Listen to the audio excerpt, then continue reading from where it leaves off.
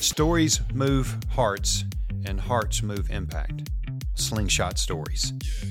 10 to 15-minute episodes built around what we believe to be really practical, key areas of impact that are going to help you grow in your understanding of what impact is and how you can accomplish it. Everybody's on planet Earth for a reason.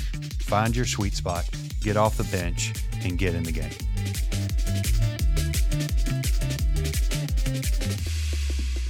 Welcome to the next episode of Slingshot Stories. I'm Ed Gellentine, and I'm co-hosting along with Jared Barnett, the CEO of Slingshot. Another fascinating topic today, and that's the unanticipated benefits of private transportation, which sounds like quite a mouthful. Also sounds a little bit academic, Jared, but I'm really excited about this because of the impact that it can have on poverty and healthcare, so many areas that it touches. So you guys have been doing a couple of years of research. I'm fascinated to hear what you guys have been finding. I think in Memphis in particular, we hear about transportation as a challenge a lot, right? We hear about public transportation, not a lot of options. It's not robust across the city. And we also have a sprawling city, which makes it even harder for that to occur, right? There's no subways here or, commuter trains or light rail type things. By the way, is that fair to say that is most of the United States? I mean, you got New York City, got great public transportation because it's so compressed.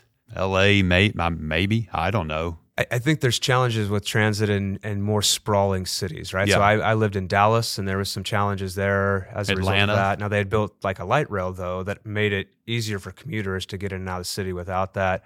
But I don't know how accessible that was to all demographics. And I digress. Sorry. Seems like an issue when I go to cities besides Chicago, New York, and those types of cities. Yeah.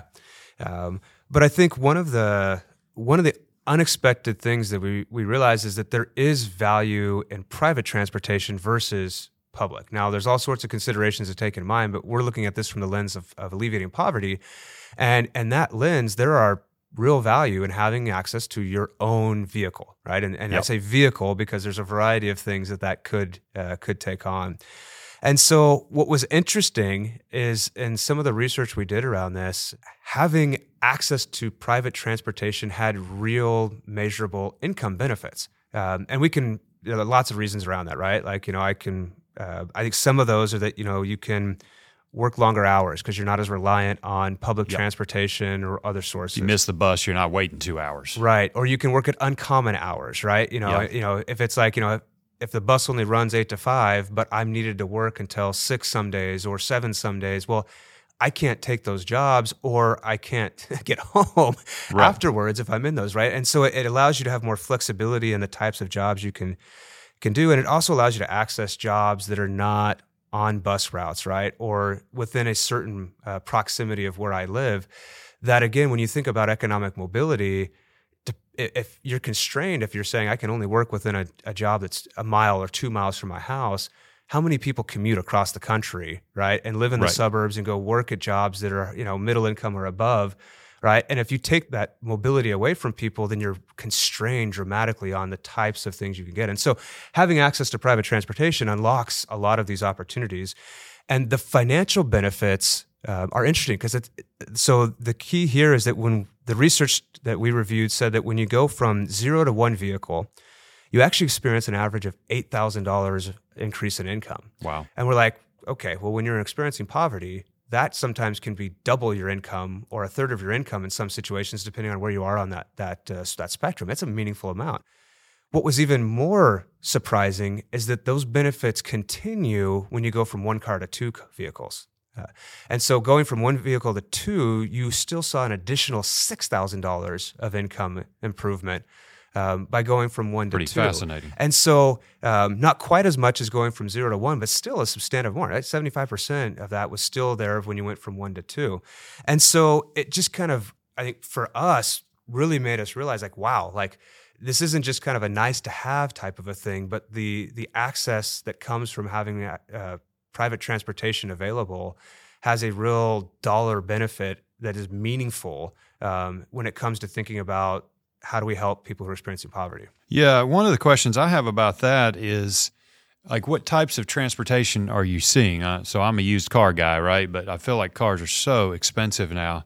To some degree, am I getting an $8,000 raise to just turn around and pay for a car note? Like, what types of private personal transportation are you seeing out there that works within that economic constraint? Yeah, so I mean, it can vary on a range, right? So there are some situations where if the infrastructure is sufficient, a bike might qualify as private transportation.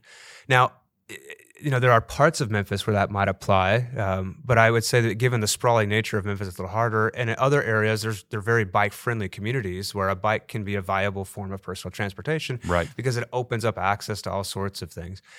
If you move along that spectrum, there's scooters, right? Things that, the two-wheeled vehicles, whether it's a motorcycle or scooter, that are also a form of private transportation. When you look at other countries, right, especially other developed countries. Sure, that's true. They make much more use of scooters, and especially in urban settings, right, and are able to get these around easier. You don't have to worry about parking. Gas mileage is better. All these things are there.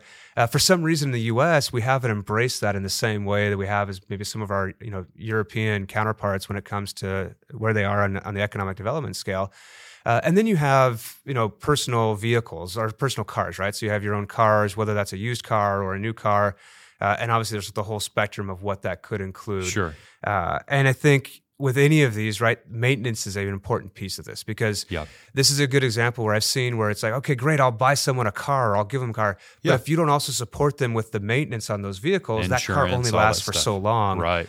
Or if it's a great, I got a car, but I know I never got my license, well, it might be a detriment, because if I'm driving without a license and I get pulled over, well, I have to deal with the consequences of that. And so this is another example where I think, there's this interconnected nature to poverty, and we've interconnected nature to the services that are provided. And so we do have to think about this from a holistic standpoint. But the research is conclusive that having access to a vehicle over a period of time produces real economic financial benefit. Yep. And I know we didn't really touch on, the environment, and some forms of transportation are much better for the environment. Where you're located geographically, I'm guessing bikes are probably not that great in Minneapolis for about half of the year at least. So all these things are coming into play, but the point is private transportation has a clear, measurable impact on people's lives and their livelihood. Now, we mentioned, you told me offline, I think I've heard this actually from the My City Rides people, that there's measurable health benefits as well. Yeah. Talk about that for a minute if you got time. This was the really cool piece of this, is that, I think a lot of times we hear about lack of transportation and how that impacts employment and income related things, but there's a very real health benefit here. And actually, one of the things that we would suggest as part of the inequity with health care is a lack of access. And private transportation is a part of that challenge. And so one of the things that we looked at in the research about private transportation is we found these consistent things around health. And so one of them is that when someone has access to private transportation, they're much more likely to seek out preventative care. And when you think about health outcomes, addressing things in a preventative way always produces much better outcomes than a reactive way. Yeah. There's also a cost piece associated to this, right? It's a lot cheaper for me to go and get, a checkup versus going to an ER, and that impacts both the individual and society, right? Because if everybody's going in and is not insured and doing ER care instead of working with, a doctor in a preventative way, all of our health premiums are affected as a result of that in some form or capacity. Right. And so that's kind of one aspect of the health benefits there, is just you're more likely to get preventative care and then more likely to have better health outcomes. The other thing we found is that you're 50% less likely to miss a medical appointment if you have your own transportation. And so this is where, again, looking into what the alternatives are, if I was like, I have to ride a bus, well, if I miss one bus by even a minute and the next bus doesn't come for 30 minutes to an hour, all bets are off. What's the likelihood of me getting to that appointment on time, right? Or if I've got to plan 3 hours to get to my appointment because that's how long it takes, public transportation or other routes to get there, or I'm relying on a friend to get me there and they had something come up at work, it's just the likelihood of getting to those things. And so therefore, not only are you more likely to seek preventative care, but you're more actually to actually get that care because you can get there on time and you can access that care in a way that allows you to receive the health benefits and services you need so that you're not putting things off and you're not missing those opportunities to get care in a more timely way. So it's just all of those contribute to these health benefits that are also very relevant to accessing private transportation. That's fascinating. We got to land the plane because we want to keep our commitment to keep these short and sweet. But I would encourage our listeners, go to the Slingshot website. It's got the data. It's got the reports. You can dig and dive as deep as you want. There's a theme throughout all of these, and that's data-driven, right? It's heart, but not only heart. It's analytics, and that's what we want to communicate. That's what you're seeing, I think, with these organizations. We're going to have My City Rides join us kind of as an explanation of what they're doing to help this particular issue of private transportation. Jared, thanks for joining me again today. To all our listeners, I hope this has been helpful. Again, I can't stress enough, go to the Slingshot website, check out these reports. There's a zillion other ones too, not just on transportation, but a lot of different sectors.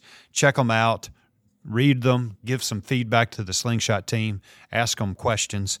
But again, thanks for joining us. Until next time, all the best.